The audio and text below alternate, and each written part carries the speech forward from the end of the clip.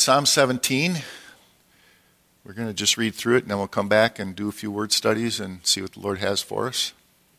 A prayer with confidence in final salvation is what it says, a prayer of David. Hear a just cause, O Lord, attend to my cry. Give ear to my prayer, which is not from deceitful lips. Let my vindication come from your presence, and let your eyes look on the things that are upright. You have tested my heart, and you've visited me in the night, and you've tried me and have found nothing. I have purposed that my mouth shall not transgress concerning the works of men by the word of your lips. I have kept away from the paths of the destroyer. Uphold my steps in your path, that my footsteps may not slip. I have called upon you, for you will hear me, O God. Incline your ear to me, and hear my speech. Show your marvelous loving kindness by your right hand. O you who save those who trust in you from those who rise up against them. Keep me as the apple of your eye, and hide me under the shadow of your wings. From the wicked who oppress me, from the deadly enemies who surround me. They've closed up their fat hearts. With their mouths they speak proudly. Now they've surrounded us in our steps. They've set their eyes crouching down to the earth, as a lion is eager to tear his prey, and like a young lion lurking in the secret places. But arise, O Lord, confront him and cast him down. Deliver my life from the wicked with your sword, with your hand from men, O Lord, from men of the world who have their portion in this life, and whose bellies you filled with your hidden treasure, and they're satisfied with children, and leave the rest of their possessions to their babes. But as for me, I will seek your face in righteousness, and I shall be satisfied when I awake in your likeness. Amen. So David says a prayer of David. David prays to God. The word hear is in order to hear, in order to do something about it.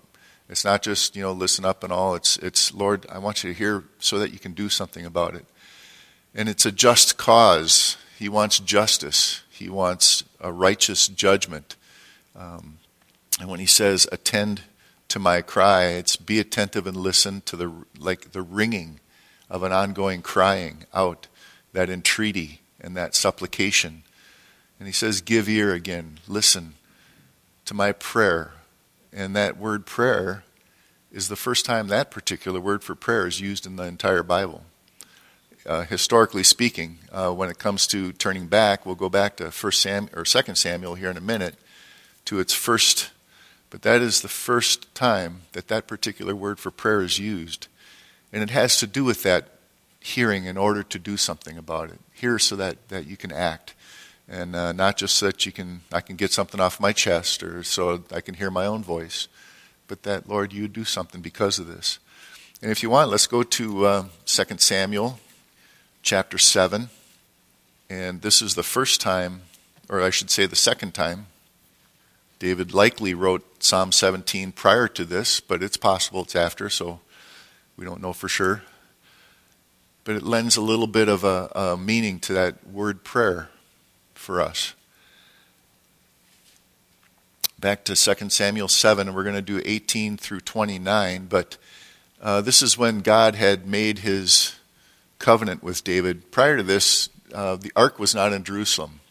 It had just been returning back from being captive with the Philistines, and that whole story, if you're not familiar, is a great story to read through if you want to start in 2 Samuel chapters prior to that.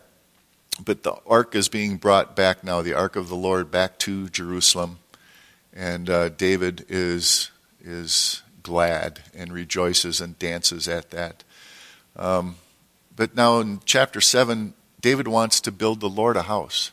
He has his own house. He's built a house. The ark is now in Jerusalem.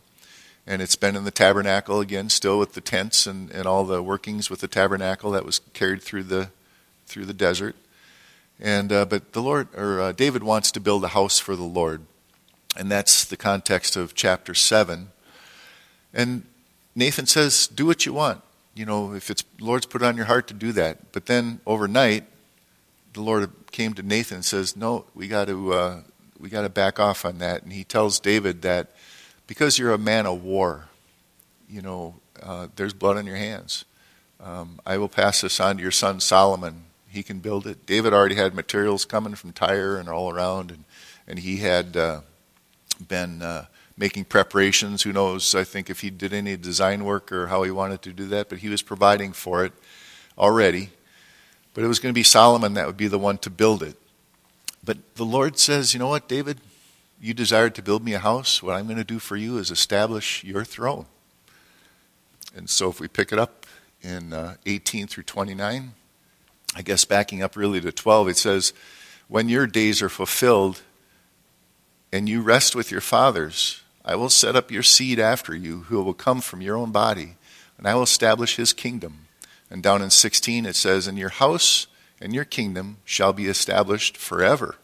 Before you, your throne shall be established forever. And then skipping down to 18. Then King David went in and sat before the Lord, and he said, who am I, O Lord? What is my house that you have brought me thus far? And yet this is a small thing in your sight, O Lord, and you have also spoken of your servant's house for a great while to come. Is this the manner of men, or of a man, O Lord God? Now what more can David say to you, for you, Lord, know your servant? For your word's sake, and according to your own heart, you have done all these great things to make your servant know them. Therefore you are great, O Lord God, and there is none like you, nor is there any God besides you. You according to all that we have heard with our ears, and who is like your people, like Israel, the one nation on earth whom God went to redeem for himself as a people, to make himself a name, to do for yourself great and awesome deeds for your land, before your people whom you redeemed for yourself from Egypt and the nation of their gods. For you have made your people Israel your very own people forever, and you, Lord, have become their God. Now, O Lord God, the word which you have spoken concerning your servant and concerning his house, establish it forever, and do as you have said, and let your name be magnified forever. The Lord of hosts is God over Israel, and let the house of your servant David be established before you. For you, O Lord of hosts, God of Israel, have revealed this to your servant, saying, I will build you a house. Therefore your servant has found it in his heart to pray this prayer, and that's the word, to you. And now, O Lord God, you are God, and your words are true. You have promised this goodness to your servant. And now, therefore, let it please you to bless the name of your servant, that it may continue before you forever. For you, O Lord God, have spoken it, and with your blessing, let the house of your servant be forever. The reason I go there to recite this is because that word prayer has to do with in a response to, and the same as it is in Psalm 17, it's a response to what God has already done and established. And here's David saying, you know, Lord, you've done this thing. You've done great things in my life. And David's fully aware of it, and that's part of Psalm 17. And as it turns out, the same word again is used for prayer. And, you know, there's many words for prayer, but this one has to do with that context of because of what God has done. And again, for him to hear and act because of how well David knows God in his response. Going to 1 Kings 8, where Solomon also then uses the same word again, and it's just a rare word for the word prayer, having this connotation to it. 22 through 30, when Solomon did build the temple, and the ark was brought into the temple. And then Solomon prayed, and he first brought the ark into the temple. They offered the sacrifices, and Solomon made a speech to all the congregation. And then he prays in 22. Then Solomon stood before the altar of the Lord in the presence of all the assembly of Israel, and spread out his hands towards heaven. And he said, Lord God of Israel, there is no God in heaven above or on earth below like you, who keep your covenant and mercy with your servants who walk before you in all their hearts, with all of their hearts. You have kept what you promised your servant David my father, and you have both spoken with your mouth and fulfilled it with your hand, as it is this day. Therefore, Lord God of Israel, now keep what you have promised your servant David my father, saying, you shall not fail to have a man sit before me on the throne of Israel. And if only your sons take heed to their way, that they walk before me as you have walked before me. And now I pray, there it is, O God of Israel, let your word come true, which you have spoken to your servant David, my father. But will God indeed dwell on the earth? Behold, heaven and the heaven of heavens cannot contain you. How much less this temple which I have built? Yet regard the prayer of your servant and his supplication, O Lord my God, and listen to the cry and the prayer which your servant is praying before you today, that your eyes may be open towards this temple night and day, and toward the place of which you said, my name shall be there, that you may hear the prayer which is your servant makes towards this place. And you may hear the supplications of your servant and of your people, Israel, when they pray towards this place, here in heaven, your dwelling place. When you hear, forgive. This is parallels with what David's saying in Psalm 17. It goes on, the same account of the story. If you want, I can read it, or you can flip there. There's a little bit more in 2 Chronicles, the exact same story when Solomon dedicates the temple. But in chapter 7, verse 12 through 15, he says, well, then the Lord appeared to Solomon by night and said to him, I have heard your prayer, and I have chosen this place for myself as a house for sacrifice, a house of sacrifice. When I shut up heaven, and there is no rain, or command the locust to devour the land, or send pestilence among my people, if my people who are called by my name will humble themselves and pray, there's that word, and seek my face, and turn from their wicked ways, then I will hear from heaven, and I will forgive their sins and heal their land. And now my eyes are open, and my ears attentive to prayer made in this place. So the idea here is, again, the Lord has made the covenant. The Lord has done the work. The Lord established, and he has promised to keep his word. He hears, just like David is praying, in order to do something, because it's a just cause, a righteous judgment. In Psalm 17, he's talking a ringing cry. He's continuing to cry out to the Lord and ask him to hear and give ear. And, when God responded to Solomon, he repeated that same word for prayer, because he's going to keep his word based on what he's done. We change when God reveals something to our hearts. When he does something in our lives that, like he did with David, all the ways that David was saved out of trouble, and the Lord was with him, and David cried out to the Lord, and David, just set his heart towards the Lord. And the Bible says that David had a heart after the Lord, and there was none like him that had that. And yet, he says that, and it's the same for us when we change, or I should say we change when God reveals to our hearts and minds what he has done for us in Christ Jesus. And now we know him, and the way we think about him and talk to him is not some religion. It's not some liturgical way just to hear our own voices repeat something over and over, vain repetitions, or trying to appease some obligation, requirement that we've either made up in our own minds or that other people lay down on us. That's not what we're doing now. We seek the Lord. We pray because of something he did in us that only he could do in us. And so we seek him and we pray to him. And it's not religion. It's a relationship. And so that's where David's at. He's crying out to the Lord. We're God's children, just like David was. Now he's given us his Holy Spirit. And we cry out to our Father, like they do to this day in Jerusalem, Abba, Father. It's funny if you ever watch the videos. There's one that we like to watch. It's called Relaxing. What's it called? Relaxing Walker, I think, or something like Relaxing Walking. If you want to go on YouTube and check it out, it's a guy who just no talking or anything except what's going on about him, and he just walks through the old city, walks through Tel Aviv, walks all over Israel, and every once in a while you hear some little kid, Abba, Abba, coming down the street looking for his or her dad. And the same way that we're children of God. We cry out to God, our Father, not some religious, not some faraway, distant thing. We've been brought near in Christ Jesus. And now our hearts burn within us because his word is alive in us. It's like our kids when we teach them to pray. They're doing it in front of us because we taught them how to, and so they're saying, yeah, I'll do it just like Mom and Dad said. But there comes a time when they meet the Lord for themselves, and they see what the Lord has done in their lives for themselves. And now they have a new father. We're still maybe their fathers in this life, but truly they belong to Him, and they've given their lives to Him as they respond to Him, and they have a new father. And, God doesn't have any grandchildren. Every single one of our kids, and just like we had to, we come to the Lord on our own. And once we do, we have a new father.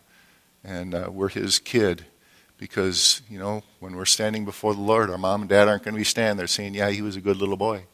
They won't be saying that.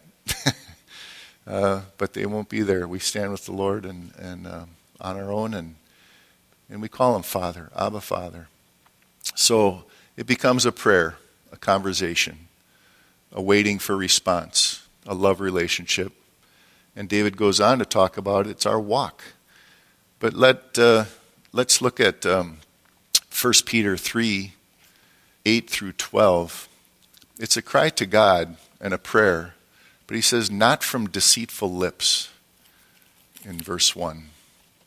Not from deceitful lips and with guile or crafty and false, talks about. We've laid that all aside. And so how we come to the Lord is a little different than what it might be. In chapter 3, 8 through 12, it says, finally, all of you be of one mind, having compassion for one another. Love us as brothers.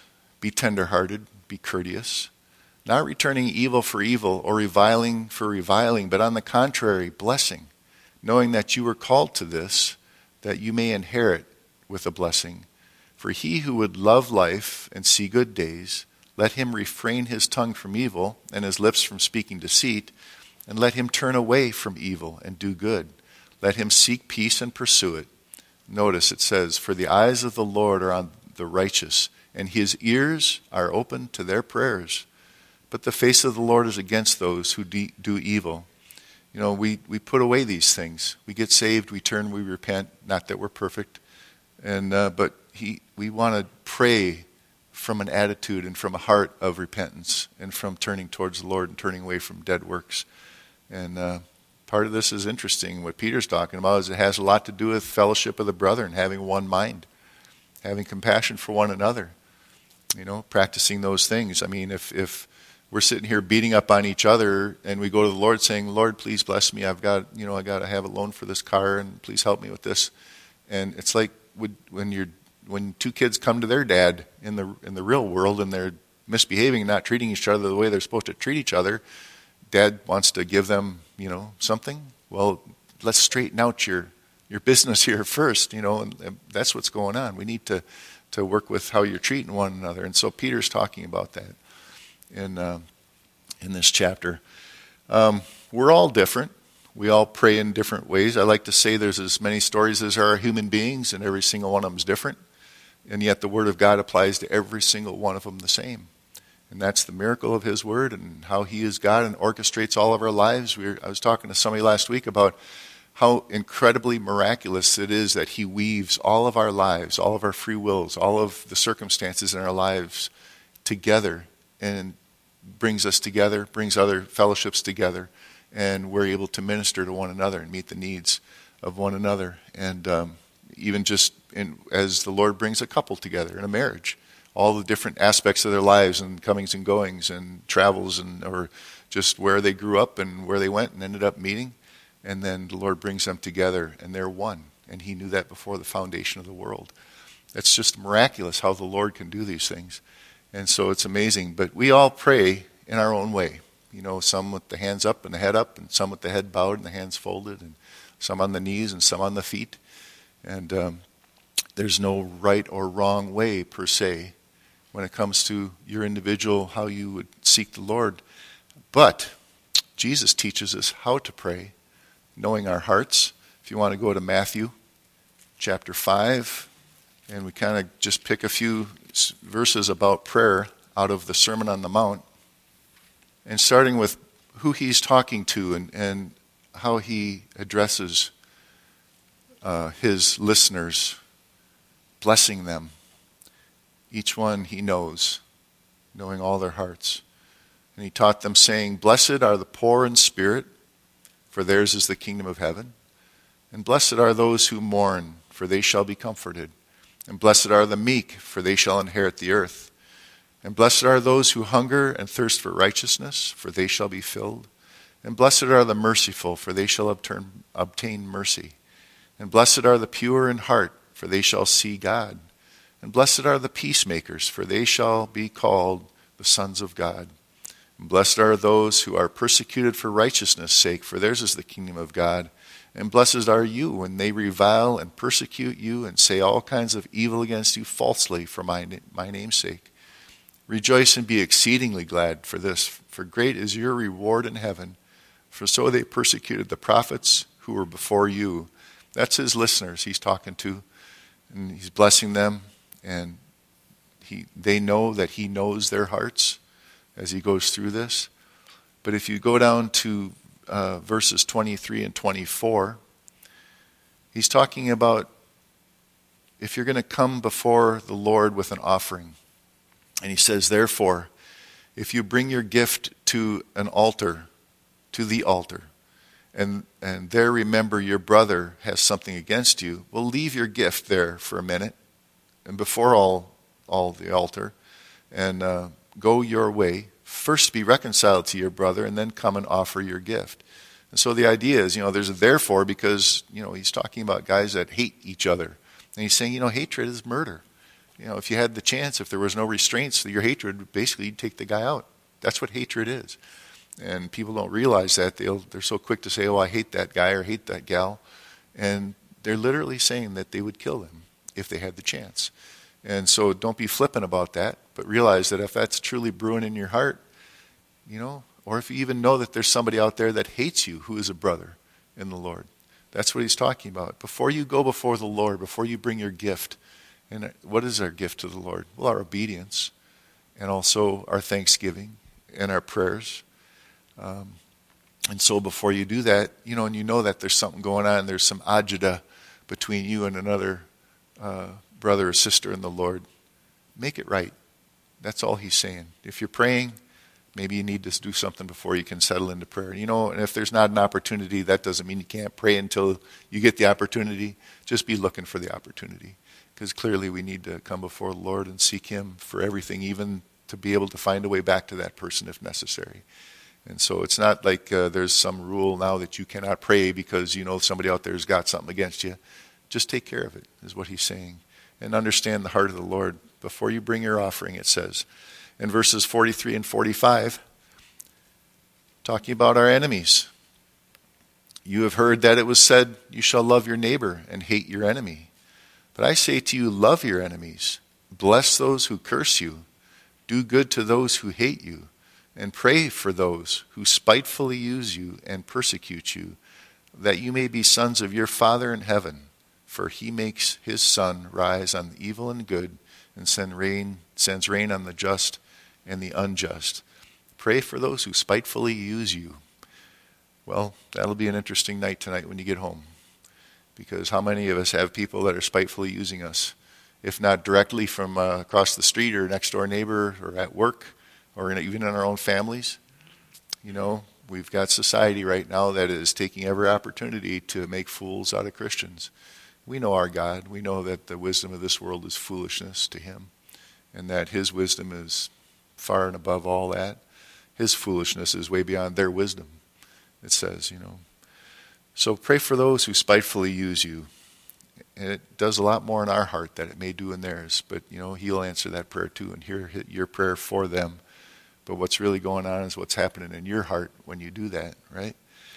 So chapter 6, verses 5 through 18, the Lord has more instruction for us about prayer.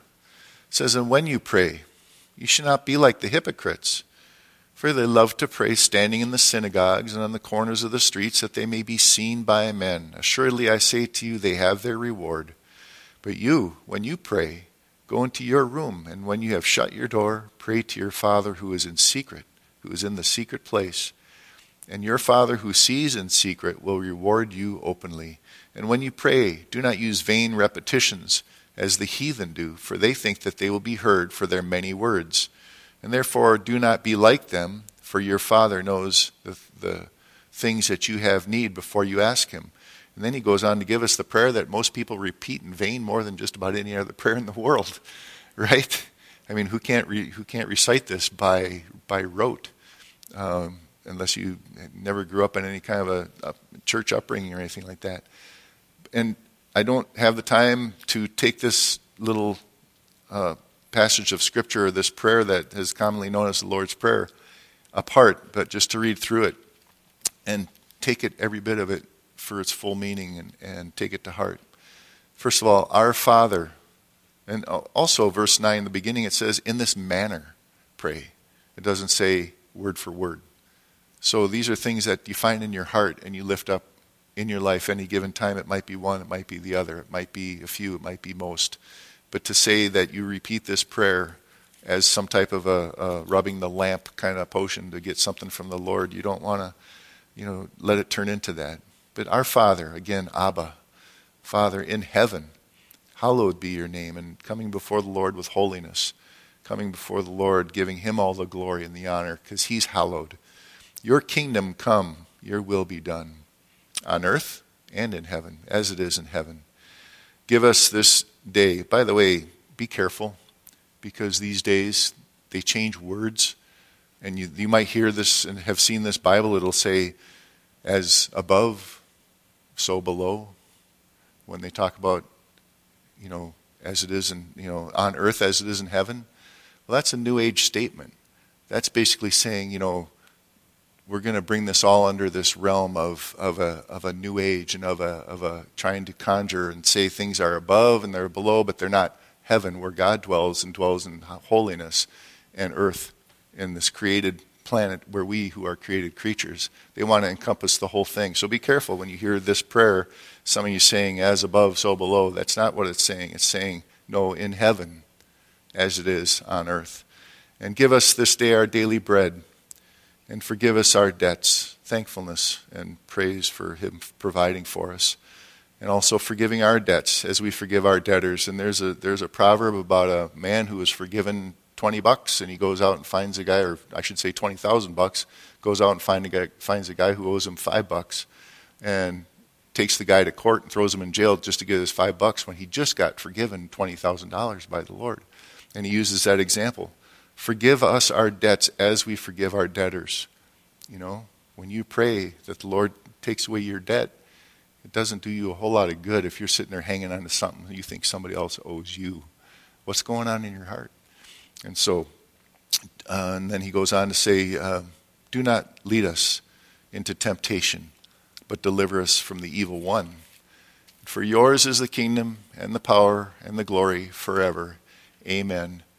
And on to 18. For if you forgive men their trespasses, your heavenly Father will also forgive you.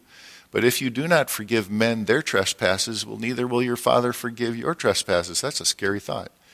Moreover, when you fast, do not be like the hypocrites with the sad countenance, and for they disfigure their faces that they may appear to men to be fasting. Surely I say to you, they have their reward. But you, when you fast, anoint your head and wash your face, so that you do not appear to men to be fasting, but to your Father who is in the secret place. And your Father who sees in secret will reward you openly. It's a big sigh, it's a big rest, it's a big comfort, it's a big peace that you get when you quit worrying about what other people think. And I'm the worst at it. I'll confess, I'm the worst at thinking about, what's that guy going to think? And I don't want to misrepresent the Lord, so I'm careful that I don't, misrepresent the Lord in front of anybody. So I care that way about what somebody might see or think. But when it comes to worrying about whether somebody sees how I pray, or whether or not I'm fasting, or whether or not that I've gone before the Lord on this or that or the other thing, my heart is my heart. And I can't know what everybody thinks about me. Or I can't think anything about you. I don't know what you've been through, what your life is. And sure, we get to know each other and we get to see how the Lord works in each other's life, and we glorify him for that. But the idea here is there's a whole lot of give-upness. There's a whole lot of just letting go when you stop worrying about doing things in front of other people, and you just do them as unto the Lord. So, in chapter 7, verses 7 through 11 of Matthew, ask and it will be given you, and seek and you will find, knock and it will be opened to you. For everyone who asks receives, and he who seeks finds, and to him who knocks it will be opened. Or what man is there among you who, if his son asks for bread, will give him a stone? Or if he asks for a fish, will he give him a serpent? If you then, being evil, know how to give good gifts to your children, how much more will your Father who is in heaven give good gifts to those who ask him? Simple common sense, isn't it? To know that all we need to do is ask the Lord God Almighty, who made heaven and earth, holds together our cells, allows our heart to beat, and gives us breath in our lungs, has all these things going on, counts the numbers of hair on our head. How much is he going to be taking care of us if we ask him? And the context of this is often is in another place, scripture-wise. There's a context of the Holy Spirit. If we ask for the Holy Spirit, is he going to give us something else? Well, no, he desires more than anything else that we dwell in his Holy Spirit. His Spirit dwells in us. And so ask. All we have to do is ask. So many times we want to figure out what works we have to do, or what money we got to pay, or what chores we got to do. I don't know. We're weird that way. We just find out that before we can come back to, or we think that before we can come back to the Lord, we got to do something first, because there's no way he's going to listen to me until I straighten something out. Well, the truth is, all we have to do is ask, and he'll straighten us out, right? There's grace. So settle with your brother, like your kid coming to you for something when they need it. They're not treating others the way they should. Jesus talks about others that have a religious type of prayer. It's got to be public. They got to be seen. They got to be heard. It's for their own recognition, for gains, for lofty positions in the church. That Jesus talked about the Pharisees who loved the chief seats in the synagogue. And, that's what he's talking about.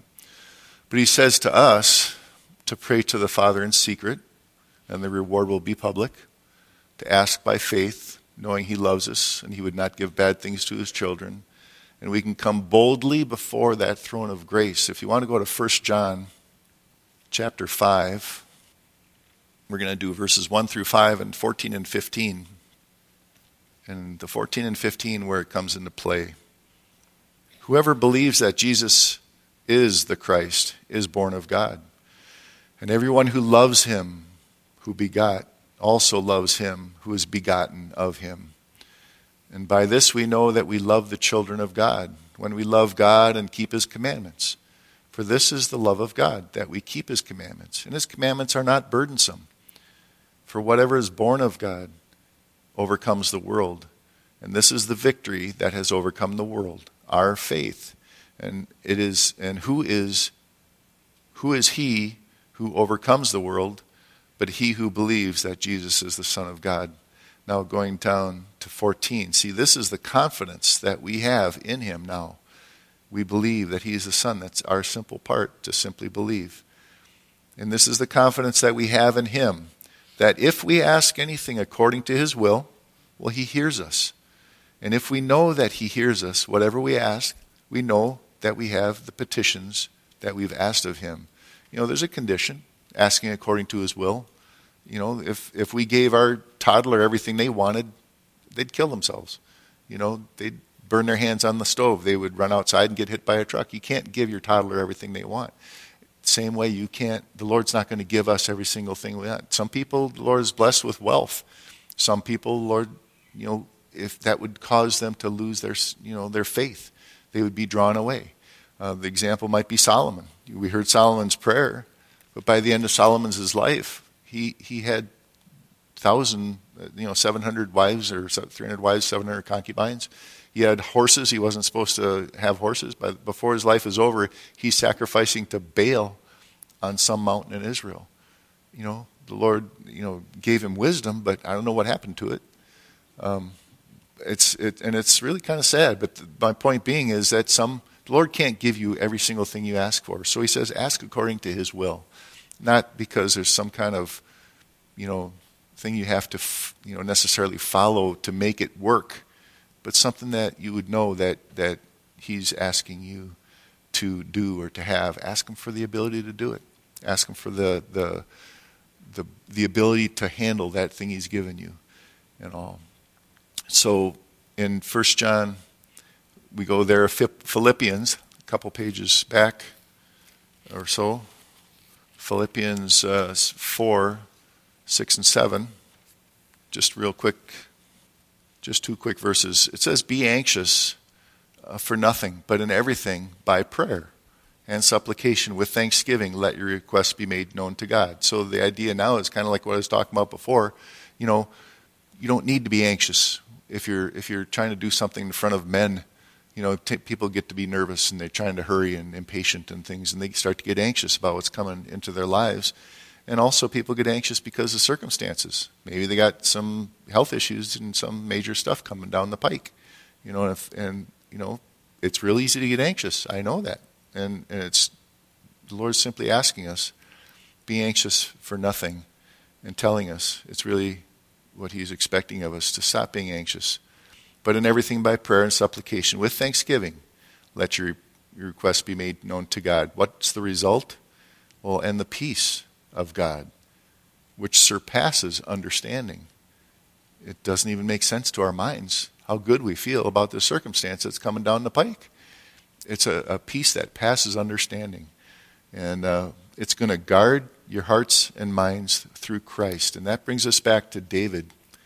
Because David's got troubles on his heart, and on his mind, like we often have on our hearts and our minds. David's looking for a vindication. He's looking for a sentencing, is what it means. He's, concerning his cause, a judgment, a justice, as in a decision, in a trial case, is what that word is. Let my vindication. Let's look at verse 2 then. Yes. Let my vindication come from your presence, and let your eyes look on the things that are upright.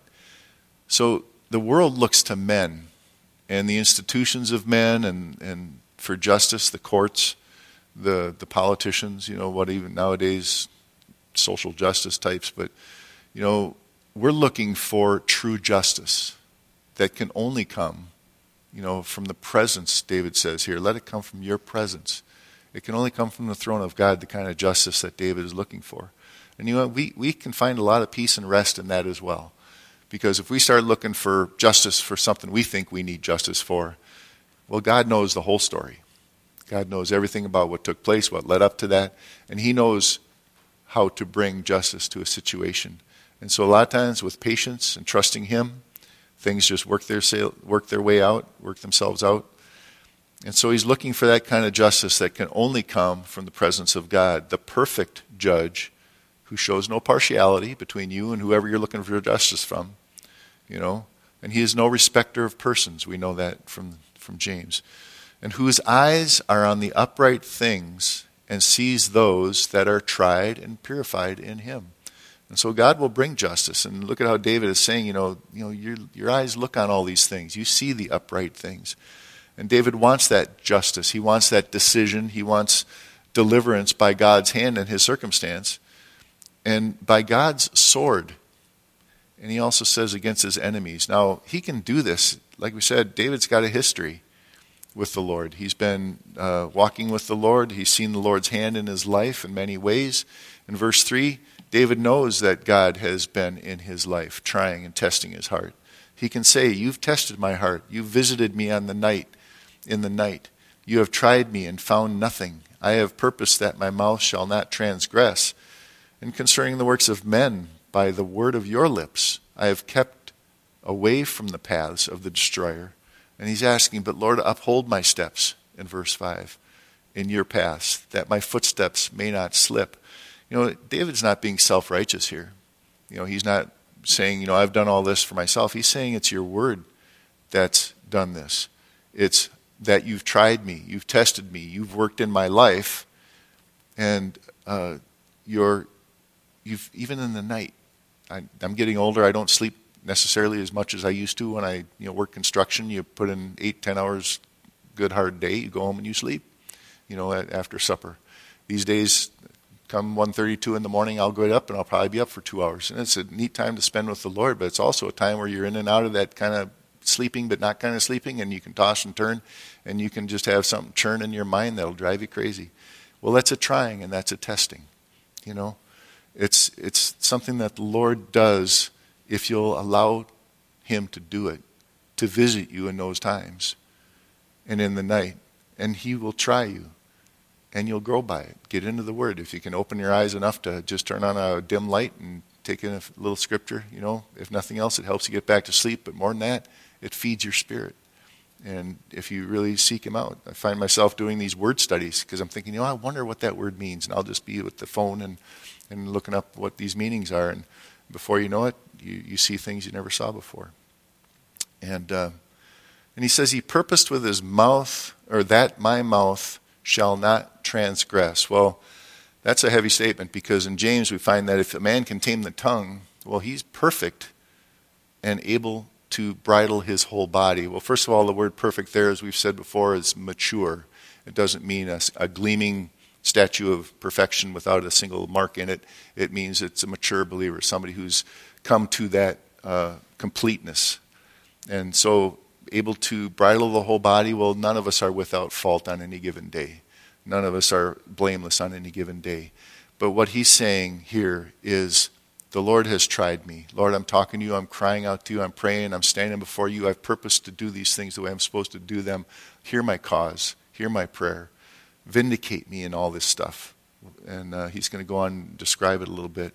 But Mark 7, if you want to take a gander at Mark 7, and verses 14 through 23, talking about our tongues just a little bit. And obviously James chapter 3 is a good place to start, because who can tame the tongue, he says. If you can, you're getting pretty mature. And I've seen saints, dear saints, that just have that gift. They're just waiting. I want to name names, but I don't want to take away the glory. But there's a brother of a pastor who founded Calvary Chapel. I'll leave it at that. And his brother is still with us, although he's getting up there. But ever since I've seen him, he'll listen 100 times more than he'll speak.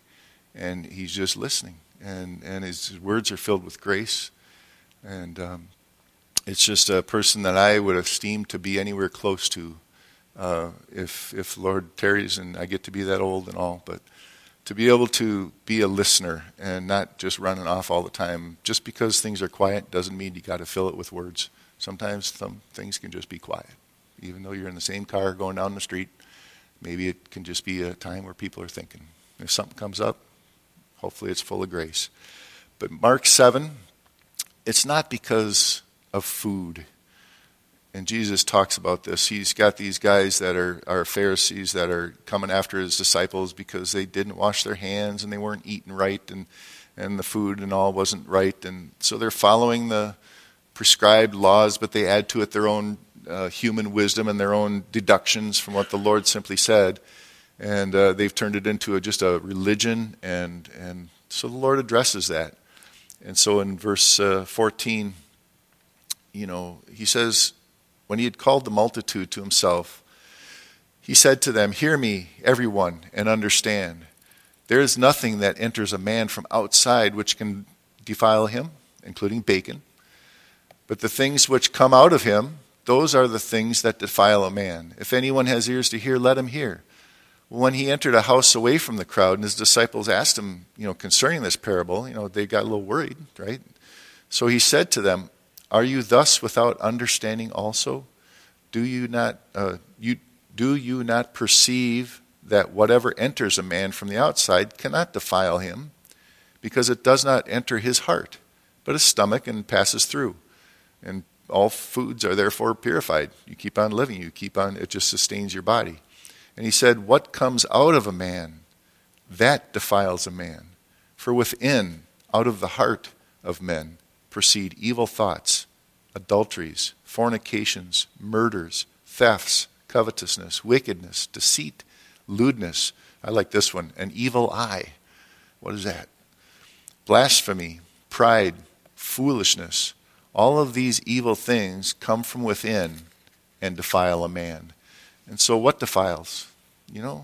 Our hearts, what comes out of our hearts. How do we fix that? We'll start putting the right stuff in our hearts. I mean, the less you're watching some movie you're not supposed to be watching, and the more you're getting into the Word.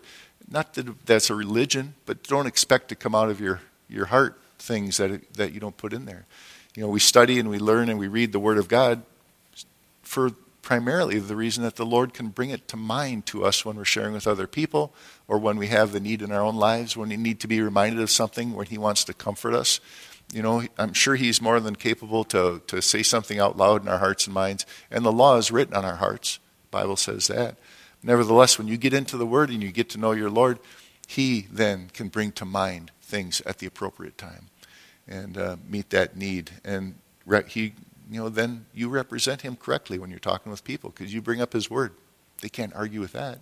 It's in the Bible. I'm not telling you a story that I made up. I'm telling you just what Jesus said. How can you argue with that?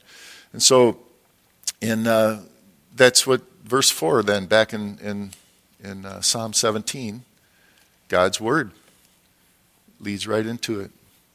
So concerning the works of men, it says, by the word of your lips I have kept away from the paths of the destroyer. Uphold my steps in your paths, that my footsteps may not slip. The Word is a lamp unto our feet, the Bible says. So David's keeping himself from destructive paths. And we read many stories where David had the opportunity to do the wrong thing. But what he starts quoting and what he starts bringing to mind is what the Word says. And he refrains from doing that. When he dealt with Saul, when he dealt with Absalom, when he dealt with Nabal and many others, he remembered what the Lord said and brought that to bear on what was going on. And he says, walk in your paths, it says. And it's so important for us to realize that what we have until the Lord comes right now is a walk. It's not necessarily a sprint. It's a race. It's got a pace. But it's a walk. It's something that we are ongoing doing. It's not a weekly obligation to go to church or do some other religion or take some sacrament. That's not what's going on in our Christian lives. It's a walk that starts in the morning when we wake up, and if we're up in the middle of the night, like I said, or until we go back to sleep. It's a walk. Walking with the Lord, asking the Lord to uphold His steps. Now, one example that's interesting, the first place this shows up in Scripture is, well, first of all, is the Garden of Eden, because Adam walked with God, fellowshiped with Him. But there's this character named Enoch. And Enoch walked with the Lord and lived about 500 years walking with the Lord. And then he was taken up. The Lord just took him to be with Him. It's a picture of the rapture of the church. Doesn't say anything about him dying. Doesn't say anything about anybody burying him. He just went to be with the Lord. He was no more, it says. And so we read about that. What was it for a man on this earth to walk with God? What is it for us to walk with God? Psalm 26, if you want to go there, maybe get through a couple of Psalms here. I'm just going to read through them kind of quickly here, because there's two Psalms that just really shed light on what it means to walk with the Lord. Psalm 26 says, vindicate me, O Lord, for I have walked in my integrity. I have also trusted in the Lord, and I shall not slip. Well, examine me, O Lord, and prove me. Try my mind and my heart. Kind of sounds like what 17 is about. For your loving kindness is before my eyes. That's what's before His eyes. That's how He can do these things. And I have walked in your truth, and I have not sat with the idolatrous mortals, nor have I gone with the hypocrites. I have hated the assembly of evildoers, and will not sit with the wicked. I will wash my hands in innocence, and I will go about your altar, O Lord. So he's making sacrifice for his own sins as well, that I may proclaim with the voice of thanksgiving and tell of all your wondrous works. Lord, I have loved the habitation of your house and the place where your glory dwells. Do not gather my soul with sinners, nor my life with bloodthirsty men, whose hands are a sinister scheme, and whose right hand is full of bribes. But as for me, I will walk in my integrity. Redeem me and be merciful to me. My foot stands in an even place. In the congregation, I will bless the Lord. Well, this psalm kind of makes me a little uncomfortable because I can't claim that I do all these things every day without fault. And so I have to go now to Psalm 32, the next page, and get some insight. Blessed is he whose transgression is forgiven and whose sin is covered. Blessed is the man to whom the Lord does not impute iniquity, in whose spirit there is no deceit. When I kept silent, my bones grew old, through my groaning all day long, for day and night your hand was heavy on me. My vitality was turned into the drought of summer, Selah. And I acknowledged my sin to you, and in my iniquity I have not hidden. And I have said, I will confess my transgressions to the Lord, and you forgave the iniquity of my sin, Selah. For this cause everyone who is godly shall pray to you, and in a time when you may be found, surely in a flood of great waters, they shall not come near him, and you are my hiding place. You shall preserve me from the trouble. You shall surround me with songs of deliverance. Selah. I will instruct you and teach you in the way you should go. I will guide you with my eye. Do not be like the horse or like the mule, which have no understanding and have to be harnessed with a bit and a bridle, and else they will not come near you. Many sorrows shall be to the wicked, but he who trusts in the Lord, mercy shall surround him. And be glad in the Lord and rejoice, all you righteous, and shout for joy, all you upright in heart. Romans 8 talks about walking with the Lord. It talks about walking after the Spirit, and what that word after is in accord with. Galatians 5 talks about walking in the Spirit, and the fruit of the Spirit being love, joy, peace, long-suffering, kindness, goodness, faithfulness, and gentleness, and self-control. But if you want to turn to Ephesians 2, and want to look at verses 1 through 10, this is for us, those of us that since the Lord has come and given his life for us on the cross, paid the price, he's made us alive. And we got to walk in these things that he's prepared for us. In chapter 2, verse 1, it says, And you he made alive, who were dead in trespasses and sins, in which you once walked according to the course of this world, according to the prince of the power of the air, whether you knew it or not, the spirit who now works in the sons of disobedience, among whom we all once conducted ourselves in the lust of our flesh, fulfilling the desires of the flesh and the mind, were by nature children of wrath, just as the others. But God, who is rich in mercy, because of his great love with which he loved us, even when we were dead in trespasses, made us alive together with Christ. It's by grace that you've been saved, and raised us up together and made us sit together in heavenly places in Christ Jesus, that in the ages to come he might show the exceeding riches of his grace and his kindness toward us in Christ Jesus. These are such rich verses. You just want to praise the Lord. We have such a bright future. It says, For by grace you have been saved through faith, and that not of yourselves. It is a gift of God. Notice it's not of works, lest anyone should boast. And here's why. Because we're his workmanship, created in Christ Jesus for good works, which God prepared beforehand that we should walk in them. It's a walk.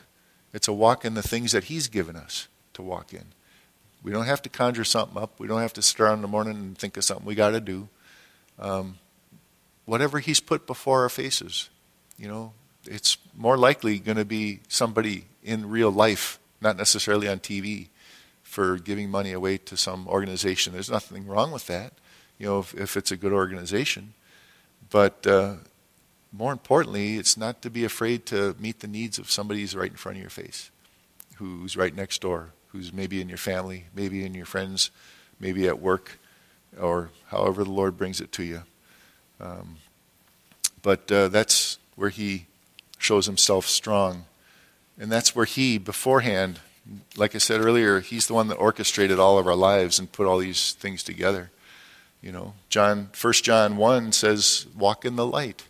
Well, we don't want to be trying to get away with something. If you're walking in the darkness, it's because there's something you're trying to hold back and keep for yourself, some little sin, some little, vice, if you will, or whatever it is. Well, walk in the light. Everything's exposed before him. If you're walking with him, there's nothing you can hide, and you know that.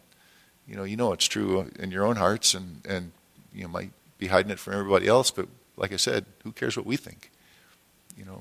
It's the Lord and how you walk before him. In 2 John 1, 4 through 6, the ultimate command he gave to that saintly woman there, who is a godly woman who is he was writing to, is to walk in love. That's the new commandment. Our walk is what David's talking about in 17. In verse 6, he's calling on a God who hears. Many put their trust in idols, like we talked about in the past. Jeremiah talks about these guys. He'd see the tree, looks like a good tree to get done what I want to get done. Cut a bunch of it to firewood, cut a bunch of it to make something, and then take a little piece of it, carve a little idol out of it, and make that your God. He's going to meet all my needs. And like I said in the past, if you got to cart your God around on a little cart, then you got a wrong God, because how can he not get himself around and he's going to meet all your needs? And you got to throw him in the trunk and take him where you got to go. It doesn't work. And so many put their trust in idols like that. And to be honest with you, idolatry most commonly takes the form of somebody who wants to make God into the image of what they can handle. Well, I think God loves me, and I can still live with my girlfriend, and I can still smoke a little pot, and I can still do a little, this and that. And because, God loves me. He's not going to damn me. He's God of love. Well, you've now created an idol, because that's not God. And you've created an idol in the image of what you can handle and what you're comfortable with. Not the God of the Bible. You've now made up a God that you like. That's idolatry. So many put their trust in idols that can't see or hear or even help them. Gods made with their own hands from wood or metal or, 4-barrel. And anyway, all that. For themselves and, much less anybody else, that could help them. Psalm 94 says, when God can hear, it says, he's the one that made the ear. Can he not hear you? And he's the one that formed the eye. Can't he not see? And so we know that God will, hear us. And David's saying that in verse 6. And in verse 7, it says, show your marvelous loving kindness by your right hand, O you who save those who trust in you. And God saves those who trust in him. It's by God's loving kindness, it says, that we know that he will save those that trust in him. What's our part? Well, to trust him. Enter the opposition from those that rise up against, he says. When you put your trust in God, there's going to be those that are going to want to give you grief. They're going to rise up against you. And the list is not pretty, how they're going to do that. Because we're shining a light on their lives. We're saying things to them that makes the God that they've created, the idol that they've created, invalid, and makes them very uncomfortable. They had this great God that was going on and helped them get away with whatever they wanted to get away with. And now all of a sudden, we're shining a light on that. And so, enter the opposition. They'll rise up against. And David says, hide me in verse 8. Hide me in the shadow of your wing. Keep me as the apple of your eye. The apple of the eye is the pupil. In other words, gazing. Keep me in front of you, looking at me in my life, Lord. It's nothing wrong with wanting to hide. Just hide yourself in the Lord. Don't hide in cowardice. Don't hide in your house or anything like that. But hide yourself in the Lord. Hide yourself in him and his great protection under the shadow of his wing. God can easily confound the plans of the wicked who seek to do you harm, as if they can't even see or find you. We don't have a clue what opposition is around us. We think of maybe the guy that doesn't like us at work. If we knew the plots that the enemy had against us from all sides, from every possible warfare, we in our own minds would be crushed. God knows and sees all that, and he keeps at bay what he has to keep at bay. You wonder about the land of Israel when God brought the Israelites. It says that he would raise up a nation, sometimes from far away, to come and judge if he had to with the nation of Israel. They were always all around, ready at any given time to come and take them out. And this day, the nations surrounding Israel are ready to pounce. They're ready to attack. They're ready to take Israel out. They have no friends in the UN, and they recently lost a very good friend in the United States. And so they are alone. This is a good time as any to tell you that the days are short. It's not long yet before the Lord comes back, because the timepiece of God's clock is the nation of Israel. And because of that and what's going on right now, we can know from Scripture that he's coming any day. Except for the fact that there are many who he still would like to see and who he desires to come to know him. Therefore, be ready, just to be ready to share with anybody.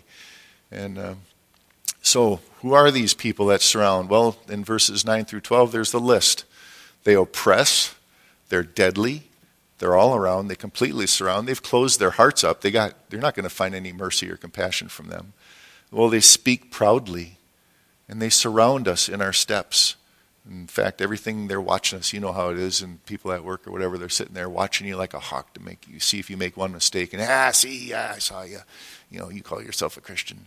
Well, they do that. They set their eyes, and then they crouch down like a tiger, a lion eager to tear, just waiting to pounce, lurking in secret places. There's no way that we can see all these threats, but God, we can trust him. He sees it all. So with David, this is not a matter of opposing views. Oftentimes we find ourselves in a discussion or an argument. It's not a matter of opposing views. It's against people who are speaking proudly, and these are deadly enemies ready to pounce. These days, the world's calling for justice. They're calling from, give us justice from their politicians and their courts, and the social rulers or the social kings like Facebook and Twitter and Google and the news media and all that, completely biased against the Lord and anything that would shine light on sin. Censorship, they're ready to pounce. There's coming a day, just as there was throughout history. The United States has been a wonderful country to live in, but there's coming a day when the world is going to want to take us out because we stand for the God of the earth and Almighty God. And sin is a part of that issue, which is why Jesus had to come and pay the price. They don't want to hear about their sin. And like Stephen, when Stephen was testifying against the Jews that crucified the Lord, they gnashed their teeth. They were insane, gnashing their teeth, unable to control themselves, and picked up stones to stone Stephen. These are the ones that are around us. And, it's slowly becoming a reality for our lives. But we trust the Lord, right? He's going to save us. And so he says in verse 13, he says, "Arise, O Lord, confront them, cast them down." It says, "Deliver them with your sword." He talks about the sword that could even be somebody. It reads kind of interesting here because it reads like the sword that the Lord would be using might be from these guys that are in the world. He might use them to fight against each other. That's possibly what he's saying. But I think what he's saying, with your hand from these men, save, deliver my life from the wicked with your sword and with your hand from these men, O Lord. What men? Well, the men of the world who have their portion in this life and whose belly you filled with your hidden treasure, and they are satisfied with children and leave the rest of their possessions to their babes. They've got it made. For lack of time, I'm not going to read Psalm 73, but in Psalm 73, Asaph writes how he was just grieved at how these guys are getting away with everything. They live to a ripe old age and they don't have any health issues, and their kids are just taking it all, and then they can continue to live on, and there's just, where's the justice, Lord? Well, then he goes into the temple of the Lord, and he realizes their end, and he realizes that they will meet their maker. There will be a judge, and he rejoices in the fact that he can go in the temple and make his sacrifice and be at peace with his God and know God. In Luke 16, Lazarus with the rich man in torment, Abraham said, in your lifetime you received good things to this rich man. In James 5, talking about the rich, he says, weep and howl. All your wealth is gone. Everything you stored up is gone. You defrauded your laborers, and God heard their cries. And in verse 5 it says, you have lived your life on the earth in pleasure and luxury and you fattened your hearts as in the day of slaughter. In verse 15, as for me, I will seek your face in righteousness. I will be satisfied when I awake in your likeness. This is a reference to the resurrection.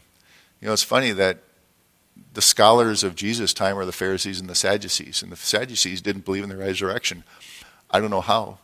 I mean, here David plainly says, I will see you in your righteousness. You know, no man can see God's face and live. Moses talked with God as any man would talk with another man, but he never saw his face because you cannot see the face of God and live, not in your sins. Now, Jesus came. We saw his face. He's the Word made flesh. He was with God at the beginning in all creation. He's from all eternity. Jesus is God. And they saw his face. And they testified, and we believe their testimony. And God's given us his Holy Spirit, and that bears witness as well. And it says, he's speaking clearly of the resurrection. And, David knows he's going to see the God that he loves. I mean, can you imagine, like Paul says in Corinthians, for lack of time, but if there were no resurrection, what in the world are we doing here? Go home, party, have fun, do whatever you want to do, because what else is there? And so it's just plain common sense that all of this points to what was meant by God when he created Adam and Eve and put them in the garden and put the tree of life there, put the knowledge of the tree of good and evil there. And yet man sinned, man fell. Don't eat that tree of life because you'll stay like that. That's basically what it says. Don't let him come, put an angel at the gate. Do not let him come back and eat from that tree of life. Or they will live forever in the state of sin. And that's why to this day we're living in this sinful world. And sin is what brings us to sickness, and sin is what brings the wickedness and corruption that's around us that we have to deal with. We're still living in a sinful world, only we're a light in that world. 1 John 3, 1 and 2 is this hope that we have. That should do it. 1 John 3, 1 and 2. Behold, what manner of love the Father has bestowed on us, that we should be called the children of God. Therefore, the world does not know us, because it did not know him. And beloved, now that we are children of God, it has not been revealed what we shall be. But notice this, know that when he is revealed, we shall be like him, for we shall see him as he is. Isn't that what David's saying right there? When I go, I'll see my Lord God, the one who I've loved, who I've walked with, who I've trusted, who's taken care of me, who's built my life and established my throne, the king who Jesus established and sits at the right hand of the Father. This is who David's talking to. We just need to know our Lord. There's no reason why just getting into the Word, spending time in prayer, being honest down to your core with the Lord. And if you got a weakness, give it to him. Let him build strength in you, and he will. Get into his word. And this is the hope that we have. Would not the God who made us and saved us and watches over us bring us to himself to abide with him forever? Amen. Let's pray. And Lord, we do love you for that. And we're so looking forward to that. And Lord, we do fall short, and we do trust you and ask that you would continue to build us back up and set us straight and to cause us to walk with you. And Lord, we just pray that we could have peace that comes from just trusting in your grace and your mercy for our lives and not be anxious about anything. And whatever is coming down the pike for us, Lord, we know that you're far greater than that. And Lord, you said, what should we do? We shouldn't fear anybody who could kill us. We should fear you, who can not only kill us but throw us into hell. But you know that you haven't done that with us. We're here. And Lord, we love you, and we're trusting in the finished work of the cross. Lord, I just ask that for anybody who would not have been there, Lord, that you would just speak to their hearts Open up your word to their hearts, cause it to burn within them. Give them someone to talk to. And Lord, that they would be able to put their trust in you. And so we lift that up to you as well. And for all those, again, Lord, who are not well and who are ill, Lord, we pray you'd be giving grace and peace in their lives and allowing them to what they got to go through. And we just lift all us up in Jesus' name. Amen.